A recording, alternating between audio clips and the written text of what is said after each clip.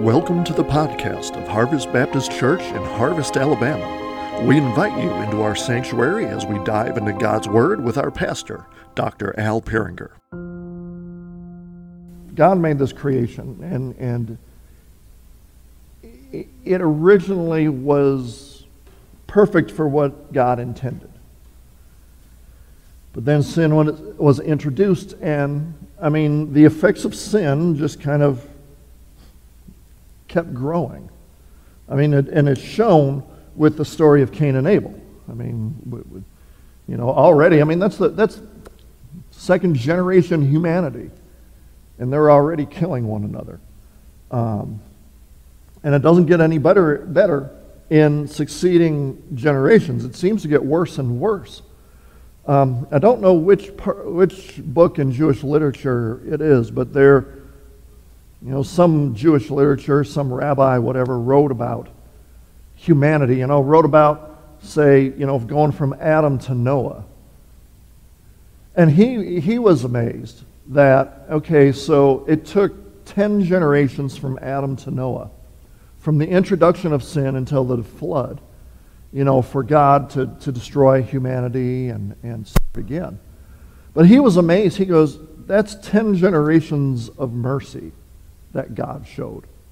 God, the worst things God in humanity, he could have just wiped everybody out right away and just said, okay, forget it, I'm starting over. But he showed 10 generations of compassion. But then, whatever in the world this sons of God and daughters of man thing is, it just made things worse. It made the situation of humanity so bad that, as it says in here, like every intention of man's heart was evil continually. And wickedness just grew and grew. And God had enough. It says he regretted making man because he was grieved in his heart by the rebellion, by the sin, by what happened to his creation. And so the Lord decided to blot out mankind from the face of the earth. But that section, it doesn't end on such a negative note, because it says Noah found favor in the eyes of the Lord. Noah found grace. God found one man and showed him grace. And then by that grace would continue his plan for humanity, and he would start anew. He would start anew. Noah would be a new Adam. A new humanity would begin from him and his family and onward. But, we're all descended from Noah in some way, shape, or form. So obviously, the sin problem didn't disappear. But through Noah's story, we get a picture of, kind of what God was going to do, because there's always going to be judgment for sin. God will judge sin. But then God also provides a means of deliverance for a remnant of humanity. Here, we're going to be looking at an ark that God provided through Noah. Well, we know ultimately, to save from the judgment and wrath of sin, God provided Jesus Christ. But the story of Noah continues here. In verses 9 through 22, we get the beginning part of the preparation before the flood here. And so let me read verses 9 through 22 of Genesis 6. It says, "These are the generations of Noah. Noah was a righteous man, blameless in his generation. Noah walked with God. And Noah had 3 sons, Shem, Ham, and Japheth. Now the earth was corrupt in God's sight, and the earth was filled with violence. And God saw the earth, and behold, it was corrupt, for all flesh had corrupted their way on the earth. And God said to Noah, I have determined to make an end of all flesh, for the earth is filled with violence through them. Behold, I will destroy them with the earth. Make yourself an ark of gopher wood, make rooms in the ark, and cover it inside and out with pitch. This is how you're to make it. The length of the ark 300 cubits, its breadth 50 cubits, and its height 30 cubits. Make a roof for the ark and finish it to a cubit above, and set the door of the ark in its side. Make it with lower, second, and third decks. For behold, I will bring a flood of waters upon the earth to destroy all flesh, in which is the breath of life under heaven. Everything that is on the earth shall die. But I will establish my covenant with you, and you shall come into the ark, you, your sons, your wife, and your sons' wives with you. And of every living thing of all flesh you shall bring 2 of every sort into the ark to keep them alive with you. They shall be male and female. Of the birds according to their kind, and of the animals according to their kinds, of every creeping things of the ground according to its kind, 2 of every sort shall come in to you to keep them alive. Also take with you every sort of food that is eaten and store it up. It shall serve as food for you and for them. Noah did this. He did all that God commanded him. Now we notice in verse 9 that this starts a new section of Genesis. It starts with the Toledoth saying, these are the generations of, and that happens about 10 or 11 times in Genesis. That's just marking off sections.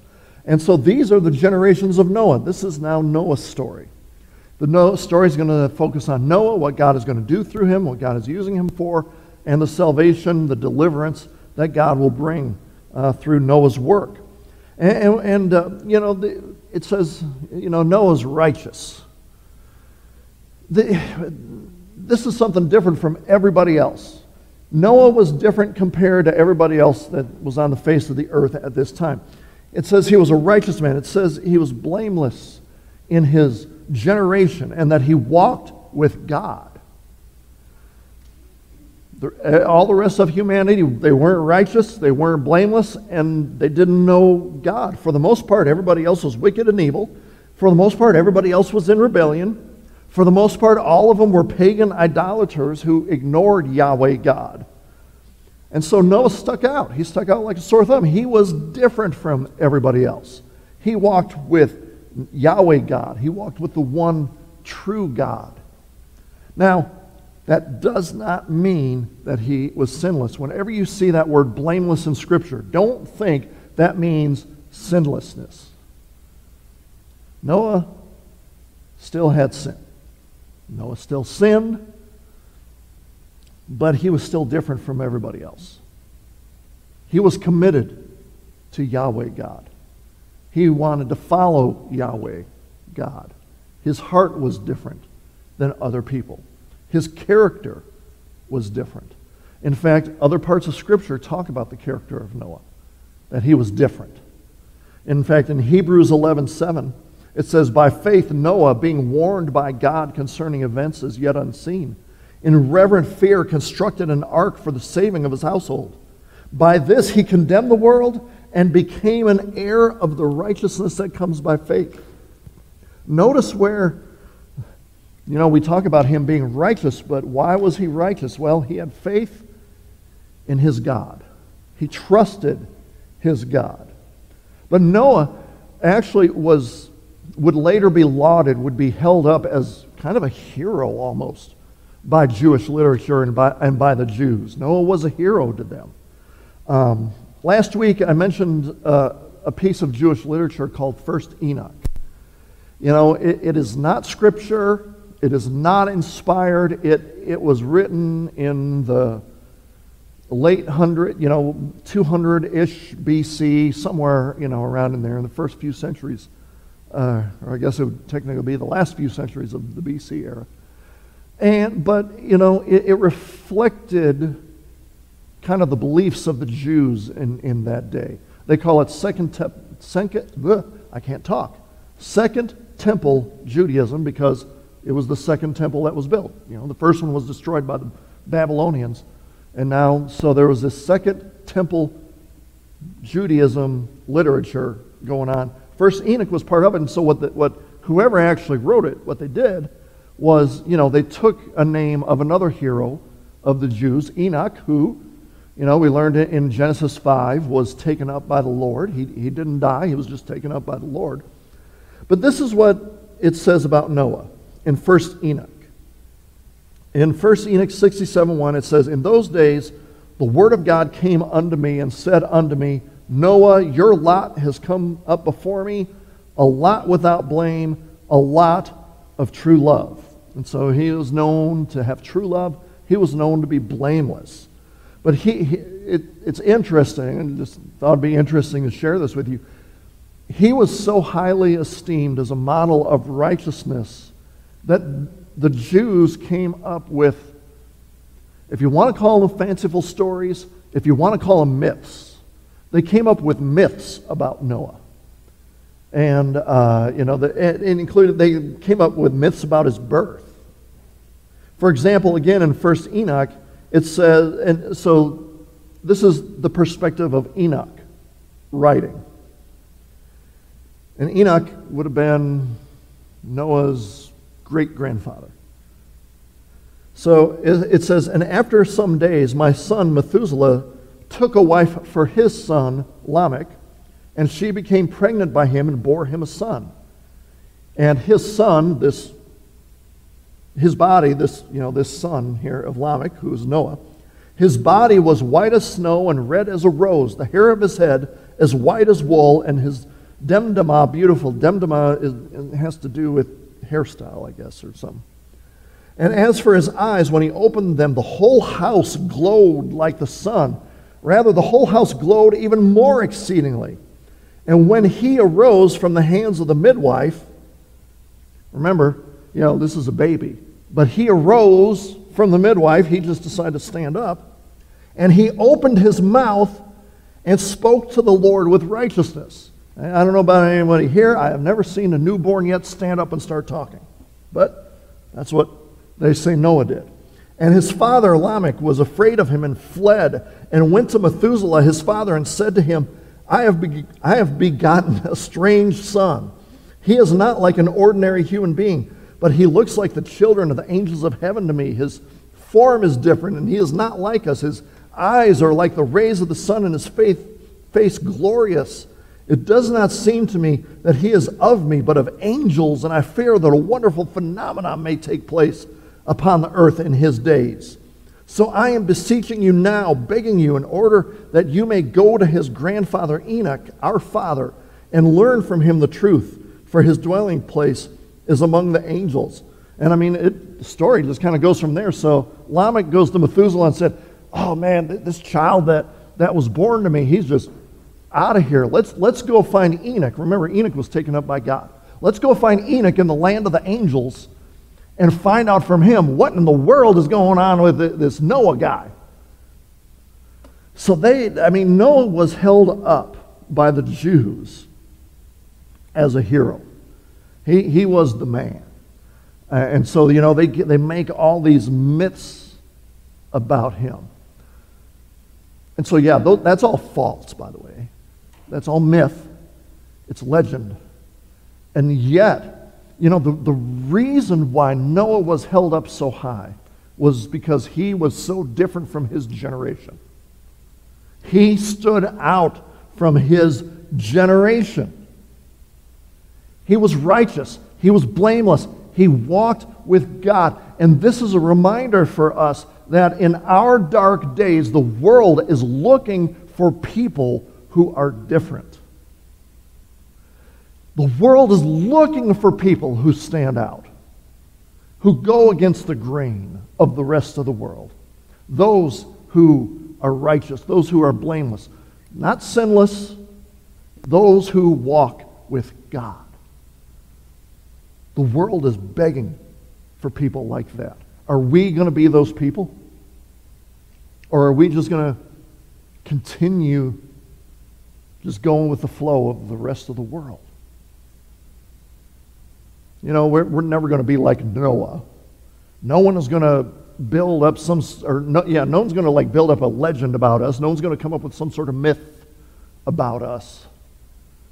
And we don't need that. But the world needs someone who looks like Christ. And in our day and age, anyone who looks anything like Christ is going to stick out like a sore thumb. And we need that. Noah stood out. from the rest of the world. And God granted him favor. God showed grace to Noah, and it would be through him that humanity would continue in this reborn earth. Noah would be a new Adam. The sin nature still would follow, but it would be a new start. And so, this was needed because, again, for emphasis in verses 11 through 13, in chapter 6 here, it talks about how corrupt the earth had become. It was lawless. It was full of violence. It says that all of flesh corrupted their way. I mean, not only was humanity affected, but every living creature was affected by man's sin. The corruption of sin just spread like a cancer throughout all of creation. Everything was defiled. And the only recourse that God had was to destroy everything except a remnant that he would preserve. And that would be Noah and his family. I find it interesting in verse 13. God says, I will destroy them with the earth. God was going to destroy the earth with the earth. God was going to destroy living creatures by his creation. He was going to use creation against them. This earth that humanity had corrupted with their violence and their sin and their rebellion, God was going to use the elements of that earth, in a sense, to cleanse the earth of their filth. The earth was going to cleanse itself. God would use the earth to cleanse it of sin. But God would save a remnant. And so he gives instructions to Noah to build this vessel that would contain everything that he is going to save. The 8 humans and all those animals. He called the vessel an ark. The Hebrew word for ark there is only used here and at the beginning of Exodus when it talks about the basket that Moses was placed in. You probably heard the term Ark of the Covenant, where that Moses and all them built and carried around and had the 2 tablets in it. That's a different word. This word, I guess, literally means box. I mean, it's a box. Someone described what Noah was going to build as a houseboat. It's one big mammoth houseboat, but it's not necessarily a boat or a ship like we think of it. God told Noah to build an ark, a box that would save the remnant. And he gives them instructions on how to make the ark. He says to make it out of gopher wood. That's at least what the ESV translates. And I think most other translations will say that too. But the term is obscure. Scholars aren't really sure exactly what tree they're talking about. But whatever it was, it had to be good, it had to be solid, and it had to be buoyant. It had to be strong enough to hold all those animals and whatnot, but it also had to, have some buoyancy to it. So whatever it was good wood to build a very big boat on from. The ark, it says, was covered in pitch inside and out, so it would be sealed, watertight. We didn't need to spring a leak anywhere along the way. It's not a very small vessel at all. The Bible gives the units in 300 cubits, 50 cubits and 30 cubits. And a cubit, I can't help but think of Bill Cosby thing. What's a cubit? Well, a cubit is 17 to 21 inches, give or take. So the ark would be roughly 450 feet long, 75 feet wide, and 45 feet tall or thereabouts. Now, I haven't been to the Ark Encounter, Ken Ham's thing in Kentucky. Who here has been to the Ark Encounter? It was ginormous, huh? So, it's pretty cool. As far as I haven't been there, but from everyone's descriptions that have gone there, it's a pretty fair representation of what's going on there. It's ginormous for what it is. It's not as big as like a cruise liner. You go on a cruise, it's not as big as a cruise ship or anything. But for what it is, it's pretty big. And when they scholars, they do their measurements and they kind of do their figuring out and things like that. They figure that there might be about 93,000 cube feet of space inside that thing. They say it actually would be big enough to hold lots and lots and lots of animals. And it needed to hold lots and lots and lots of animals. Because, here it talks about, okay, we're going to be bringing a pair of all the animals in. In the next chapter, that's just kind of a summary. In the next chapter, it talks about, you're actually going to bring 7. It's either 7 individuals or 7 pairs of certain animals. It would be the clean animals. It would be the animals that they would use for sacrifice and things like that.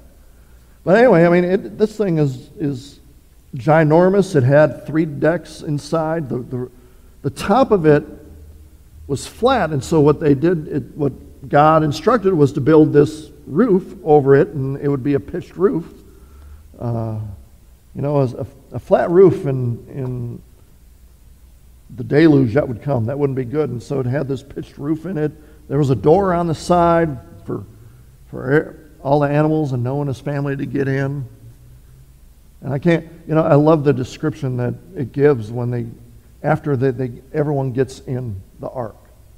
It says that God's the one that closed the door. God's the one that closed it and sealed it. God's the one that would save them.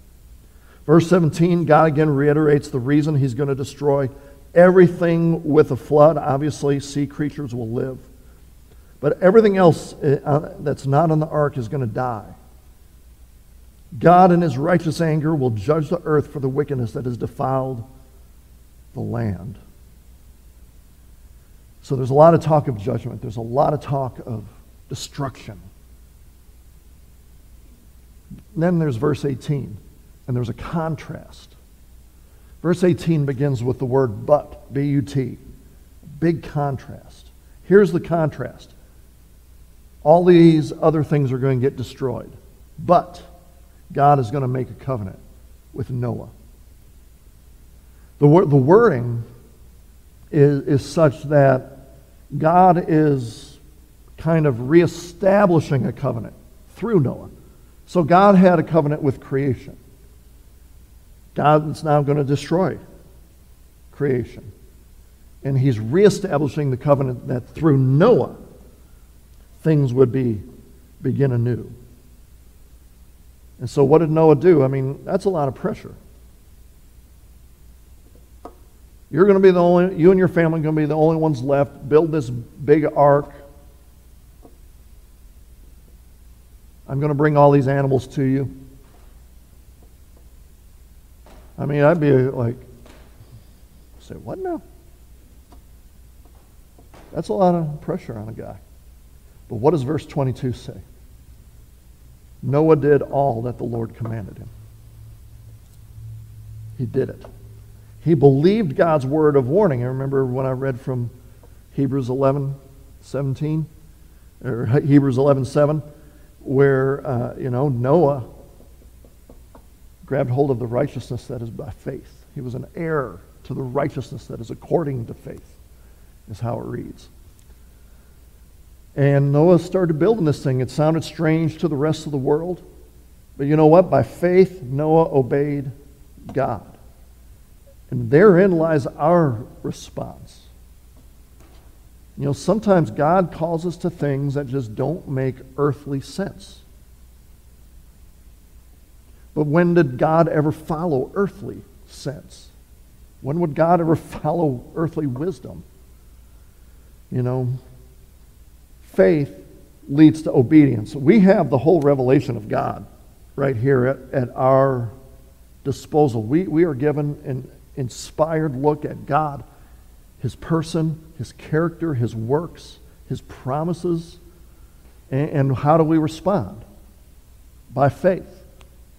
In light of God's word, just like Noah, we do all that the Lord commanded us by faith. Yes, we can't do it perfectly. We're not going to be sinless. But you know what? By faith, First in Jesus Christ, and then by faith that his word is true. With the empowerment of the Holy Spirit, we can walk with God just like Noah. And we can stick out in this world. Jesus put it another way, right? Be salt and light. Stick out. Be different. Not be different like in a weird way. Be different in that you are faithful to God. You are righteous. You are blameless. You are walking with your Lord. Thanks for listening to the podcast of Harvest Baptist Church. For more information, visit us online at harvest-baptist.org or find us on Facebook, Instagram, or Twitter. You can also find info on our children's ministry on Facebook at Harvest Baptist Children's Ministry or on Instagram at kidsquest_HBC. Our student ministries on Facebook at HBC Vertical Student Ministry and on Instagram at VSM_HBC. We welcome you to join us on Sunday mornings at 10 a.m. We are located at 8999 Waltrana Highway in Harvest, Alabama. Thanks for listening, and God bless.